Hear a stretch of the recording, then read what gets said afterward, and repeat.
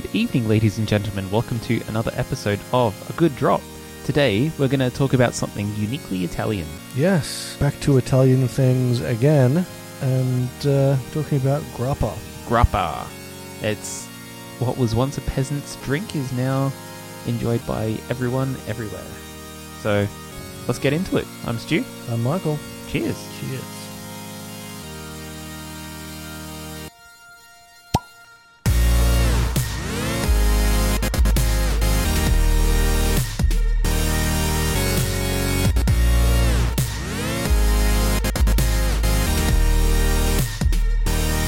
And off we go, talking about grappa. So, that little pop you heard in the intro is the very first time both of us have smelled grappa before. Yeah, and it's certainly an interesting smell. Kind of like we got a reserva. Oh, I should have grabbed the bottle. We have a reserva style grappa, so it's aged a little bit longer and therefore brown or amber. Amber, yes. So it smells like a cross between wine or port and whiskey. Yeah, it's interesting because the smell is both familiar and unique. And I didn't expect it to have a familiar smell because of how different, like it's distilled, but it's very different. Like, grappa is made from the residue of stems, pips, skins, and stalks. I think now they actually still use whole grapes. Oh. Well, only some particular distilleries. Like just the one... There's one in particular which we'll talk about later that uses whole grapes. Oh, right. But yeah, usually the leftovers. Yeah, that stuff that's left over after grapes have been pressed to make wine. And so it's highly probable that grappa actually predates other distilled spirits like whiskey, vodka, and gin because distilling from mash wasn't perfected until the 16th century. And grappa has been around for significantly longer than that. And exactly when it was first distilled isn't known, but we do know that the distillation methods used for it are believed to have been introduced to Italy in the 1100s when the Moors ruled Sicily. And the first written evidence of grappa production dates to the mid-14th century, placing its origins in the foothills of the Italian Alps and the northern regions of Trentino, Alto Adige, and Val d'Aosta.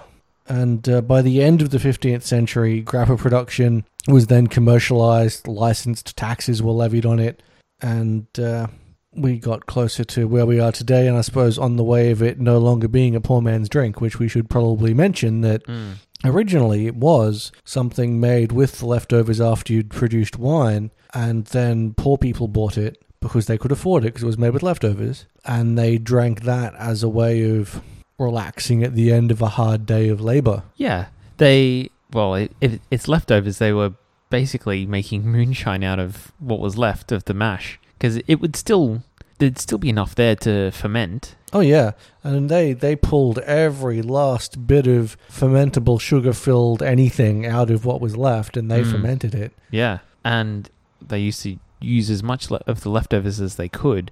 But what's really interesting is that in later years, the Italian government has written into law that it must only be made from leftovers, and the leftover fermentable products from making wine have to be turned into grappa. So it has to be turned into grappa to stop the production of moonshine. Right, so that way every single producer of wine must also be a producer of grappa, or at least sell that leftovers to a producer of grappa. Or destroy it.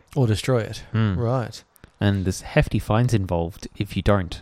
Which is really interesting. Like, written into law that you must make grappa out of the leftovers. But the moonshine production in Italy is almost non-existent. Well, I suppose that makes good sense then. They've achieved their goal. Yeah. But what I find interesting is that Grappa, as we know it, wasn't always called Grappa. Grappa was actually delineated as its own unique style of product in the 18th century, with the distinction being made between distillates from grapes rather than other types of fruit. But it wasn't until the 1950s that the spirit was awarded its official name of Grappa, and that became what that thing is called. Yeah, so originally when the very first commercial distillery for the sole purpose of producing Grappa was opened in 1779 by Nardini, and they began production in a place called Bassano del Grappa. That's where he opened a distillery and inn, Bassano del Grappa. Right. But the product that he produced was actually called Aquavite de Venecia, Water of Life. And he continued to call it Water of Life right up until the 1950s. And in fact, they still put that phrase on the labels of the bottles that brand sells in Italy. Amazing. So it still says Water of Life. Yeah. But what's interesting is that the grapes, like the actual name Grappa, comes from the Latin Grappopolis, meaning bunch of grapes. So, yeah. Which is funny because it's not made from grapes. No, it's not made from a bunch of grapes. It's made from a bunch of crap left over after you've used the grapes. Yeah. Although in the US, they can still use the term grappa, even if it doesn't specifically apply to the drink made in Italy. Ah, because they're completely ignoring the DOC. Yeah. Yeah. But that's America for you. Yeah, they do that with quite a few things. They ignore the rules of origin. Sometimes. But the word grappa is used for things that are like grappa but have been made in the US, or grappa brandy. Yeah. Things that are very similar but not quite. And of course, brandy was one of Italy's earliest forays into doing something with wine other than wine. And, so it makes sense that this, which we're holding now, this grappa, smells somewhat like brandy. Yeah. Well, it makes sense. It's made from the same thing. Yeah, same sort of stuff. I think I'm expecting the difference between this and brandy to be the same or similar in concept between the difference between cachaça and rum. Oh, this is very different to brandy. Ooh. Like, wow, really different. The very interesting flavors. I'm not even sure I can put my finger on it yet. I think I'll have to give it more tastings and more delineation. Yeah. I mean, the smell is pretty right. It tastes like a mixture between port and whiskey. It definitely has the port. Sorry, not port. It definitely has the whiskey notes to it, or similarities to whiskey notes because of their barrel aging. And it's very bitey. Yeah. And quite fruity, as I suppose you'd expect, and really interesting aftertaste. Yeah. Like almost, I don't know, it's not a fruity aftertaste. It's something else. Almost like chocolate. Yeah? Yeah, I can see that. All right, so on the bottle, we have, well, what we're drinking is Luigi Francoli. I'm pretty sure it's Francoli or Francioli. Grappa di Nebbiolo da Barolo Reserva. I probably butchered that pronunciation. I am sorry. So, Grappa Sorsi di Luce. And I can't read Italian, but it is definitely made in Italy. Bottled product made and bottled in a distillery in Distilleria Francoli via Romagnano. Yeah. And it's got the seal. Luigi Francoli Grappa. Distillery opened in 1875. So this bottle is magnificent. It's extraordinarily tall, as you can see in the photos, and it's covered in lines that cut into the surface of the bottle, almost like your granddad's whiskey glasses. Yeah. But less organized, if that makes any sense. Yes, there doesn't seem to be a pattern to it. Yeah. It's kind of just there. Just all over the place. Yeah. It is 41.5%. That's why it's bitey. Oh, yeah. That explains it. This is, gin territory sort of Of course, bitiness. you are supposed to only have small amounts, which we're doing. Yeah. Sipping it. Yeah. You could not drink this faster. Oh, no. No, definitely not. I mean, it's not an unpleasant flavour, but it's a very strong one. Irish whiskey. That's what it's more like. Yes, it is more like an Irish. Because it's got that hint of sweetness to it. If that makes... Yeah, it's got a note of sweetness to it. And the fact that you mix it with coffee is an indicator that it has similarities. So if you like Irish whiskey but think it's too smooth sometimes, have one of these. Yeah, because there are 4 different ways of drinking grappa. This is the first way, which is chilled, not over ice, straight up. Young and aromatic grappa should be served between 9 and 13 degrees. And aged grappa, like what we're drinking, should be served just below room temperature between about 15 to 17 degrees. It certainly has a very pleasant complexity to it, but there's also an oddness there that is not so pleasant. It's fleeting, to be sure. The flavors that come before and after the bit that makes you go are very nice. It's just that one little moment. It's almost like you can taste that it's been made with leftovers. Maybe, yeah. Well, when you've got to make dinner and you've got nothing left specifically, so you ransack your cupboards and you ransack your pantry and your fridge to find something to make, and what you make might taste pretty good, but it can be a little strange, and I think that's kind of what I'm trying to get at. Yeah. Like it works, but it's not something I would have picked. No, and I think it's something that is probably at its best with something else.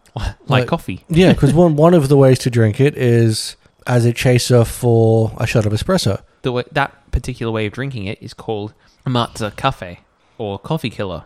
An espresso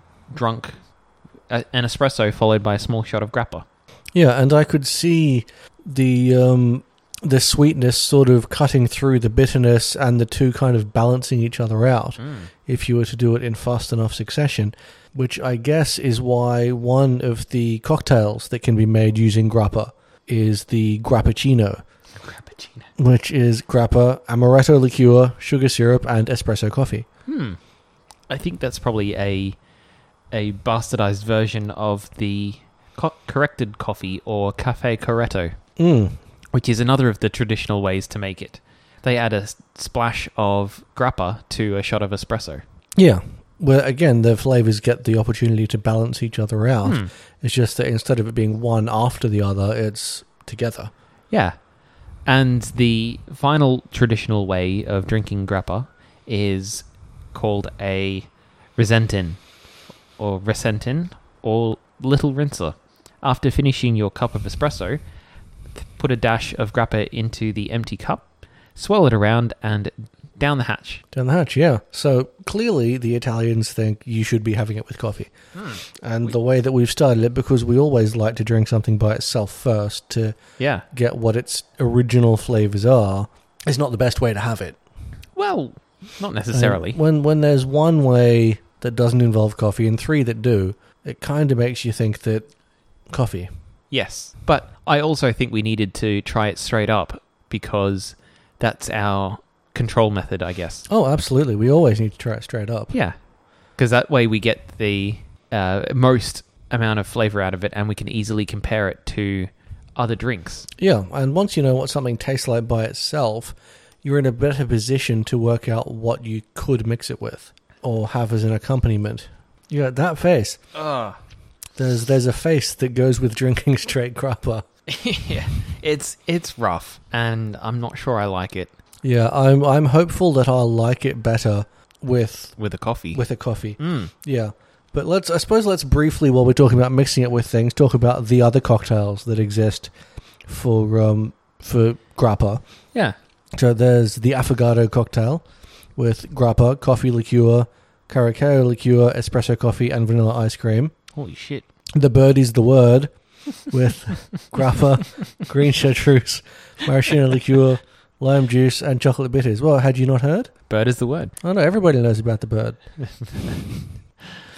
And 1897, which actually sounds quite interesting. Grappa, elderflower liqueur, kumquats, sugar syrup, and red wine. Kumquats. Interesting. It sounds very sweet, but the red wine would probably balance that. And, of course, grappuccino. I won't go into what's in that again. The grapparita, which is grappa, limoncello liqueur, lemon juice, and egg white. Wow. And the Italian milk punch. Brandy, Galliano liqueur, amaretto liqueur, and grappa. Wow. So even most of those contain coffee or a coffee liqueur. Yeah. With the exception of the one with the limoncello and lemon juice that says let's balance out the sweet with acid, and the bird is the word that says let's balance out the sweet with more sweet. I mean, they're not wrong. Yeah. We should probably talk about how they make it too. Back to a grappa specifically. It is similar to brandies and cognac or sherry. It's a distilled beverage, but they can't make it like they'd make whiskey or gin because they start with a mixture of mash that's left over. They have to use a much, much softer heating method to get the steam and alcohol out of it. Otherwise, they burn the mash and change the flavor. So what they do is they generally heat it in a bain-marie kind of setup. So they heat water, which heats the mixture sitting in a saucepan inside this hot water. Yeah, so they make it using a very similar method to that used with making brandy, which is why brandy comes from the term burnt wine, because it's from heating, and they used to heat that, and they applied the same methodologies to heating what would then be distilled to make grappa. So they got the bain-marie mixture, which funnels the alcohol distillate into another burner to heat it properly, to properly heat it into a pot still, because they can't apply heat directly to the must because it'll burn, but they can apply heat directly to a brandy mixture because it's already a liquid. So grappa has been pretty much the same for nearly 300-400 years until the 1960s, thanks to the effort of one woman, Gianola Nonino. Her Nonino distillery in Pecotto, Italy, has been producing grappa since about 1897. However, in the early 70s, she began making grappa from a single grape as opposed to the customary melange of grape leftovers. She was trying to make a quality drink, not just a mishmash of leftovers. So you're saying she was using the leftovers from a single type of grape? Yeah. Rather than using all the leftovers from all the grapes that came out of... I'm getting to that. She sold very little, but she, offered it for free and marketed it and so on and so forth. But the thing is, she petitioned the Italian government to let her use whole grapes in her mash, in the must, instead of just the leftovers after making wine. So they began with grapes, and in the following years started using cherries, pears, apricots, peaches, etc. And now that particular distillery produces a whole ton of different styles of quote-unquote grappa. Right, except that they're slightly different from the traditional recipe. Yes. Because whole fruits have been added. Yeah. Whole fruits. Go figure. Who knew that'd be controversial? Yes, who'd have thought, adding a whole fruit, how dare you? So, there's not really much grappa drunk in Australia because it's not that popular. And I can see why. It's not really that nice. Yeah, though I think we should probably take a brief break to prepare one of the alternate consumption methods involving coffee and see if that improves it and makes us like it more.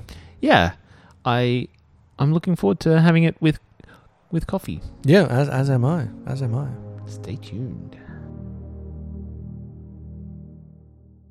All right, and we have just got ourselves a fresh espresso with a splash of grappa in it. A corrected coffee. And it smells good. Yeah. I'm apprehensive because I didn't really like the grappa. Oh, fuck. Hey. I was just thinking it was actually... Oh, yeah, there it is. It didn't hit me straight away like it did you, but... Yeah, I don't know how I feel about this, guys. I think it's better. Do you, though? I mean, I don't normally drink espresso, so that could be my first problem. Oh. Yeah, that's quite bitter. Yeah, so bitter. And, I mean, an espresso is bitter, but it's... Then, that bitterness is then followed by the flavors of the grappa, which is mix kind of weirdly. So maybe we put too much grappa in it. Perhaps. And yeah, you probably need to like espresso. That's probably a start. Yeah. but yeah, so let's... Excuse the language, guys. Sorry. Yeah, so while we're drinking this thing that neither of us is particularly a fan of, let's talk about how the heck it became popular enough that it went from being a poor person's drink to something that the gentiles drink, something that you pay quite a bit for despite what it's made from. Yeah. Because there is a tale to tell in that regard. See, I didn't find anything on it. I just saw that, in about the 70s, it went from people not really caring about it to being everyone's favorite drink. But it began in the 1950s. See, it was post-war Italy's economic miracle, as they called it, that made the difference. Because a vast injection of investment into what the Americans saw as a European hinge country under the Marshall Plan from 1947 to 1951, and then the 1957 creation of the European Common Market led to spectacular Italian economic growth, which continued unabated until the hot autumn strikes and social unrest of 1969. Wow, that's quite a long time. Yeah, and economists calculate that the Italian economy experienced a 5.8% average growth rate in gross domestic product between 1951 and 1963, and then 5% per year between 1964 and 1973. And that economic boom led to a demand for fine cuisine in Italy, and newly fashionable, elegant Italian restaurants proliferated across the developed world as a result of that. So against that background, in 1960s, the Nonnino family, same people that have made all this fancy grappa. Yeah, up until then, undistinguished traditional grappa distillers, using a portable still to make grappa from mixed winery leftovers, started distilling single grape grappa, collected within hours of pressing, using a discontinuous still designed by Benito Nonnino himself. And they produced a grappa using only picolet grape pomace, so it became the first to market a premium-priced single-variety grappa. And those are termed Grappa di Vitigno or Grappa Monovitigno. Vitigno? Vitigno, yeah. But so it was that economic boom where Italy ended up having a lot of money. So this being something the Italians liked, it grew in popularity, and then Italians took their money and went overseas and opened up classy restaurants. And brought the grappa with them. And people started going, well, I see if one's wealthy, one must drink grappa. Yes. And whether they liked it or not, they drank it because it was classy and expensive. It was a classy thing to drink. Yeah. That's my guess. Well, that kind of explains why it's a classy drink, and even if it's not very nice. Yeah, because there's a lot of people who must be seen to be doing the classy thing. Yeah. Whether they want to or not. Yes. Well, that's been the case everywhere throughout time. Yeah, throughout history. Got to be seen as cultured. Yeah.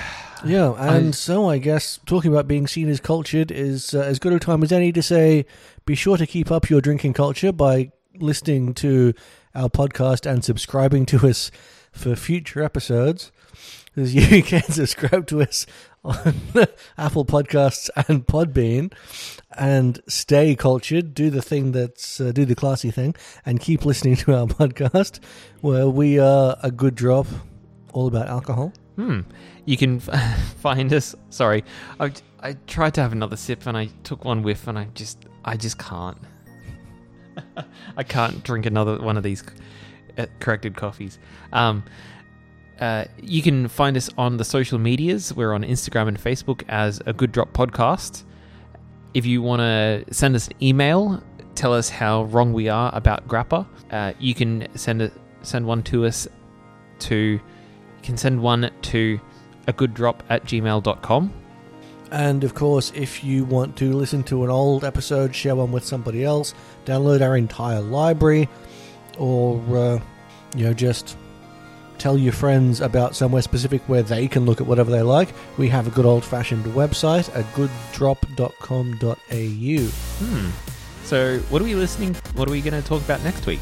So be sure to tune in next time when we talk about fruit liqueurs. Not to be confused with Fruity Lexia. Yeah, or citrus liqueurs. Or nut liqueurs. Yes. I wonder if we can find a fruit liqueur that's as bitter as the Amaro.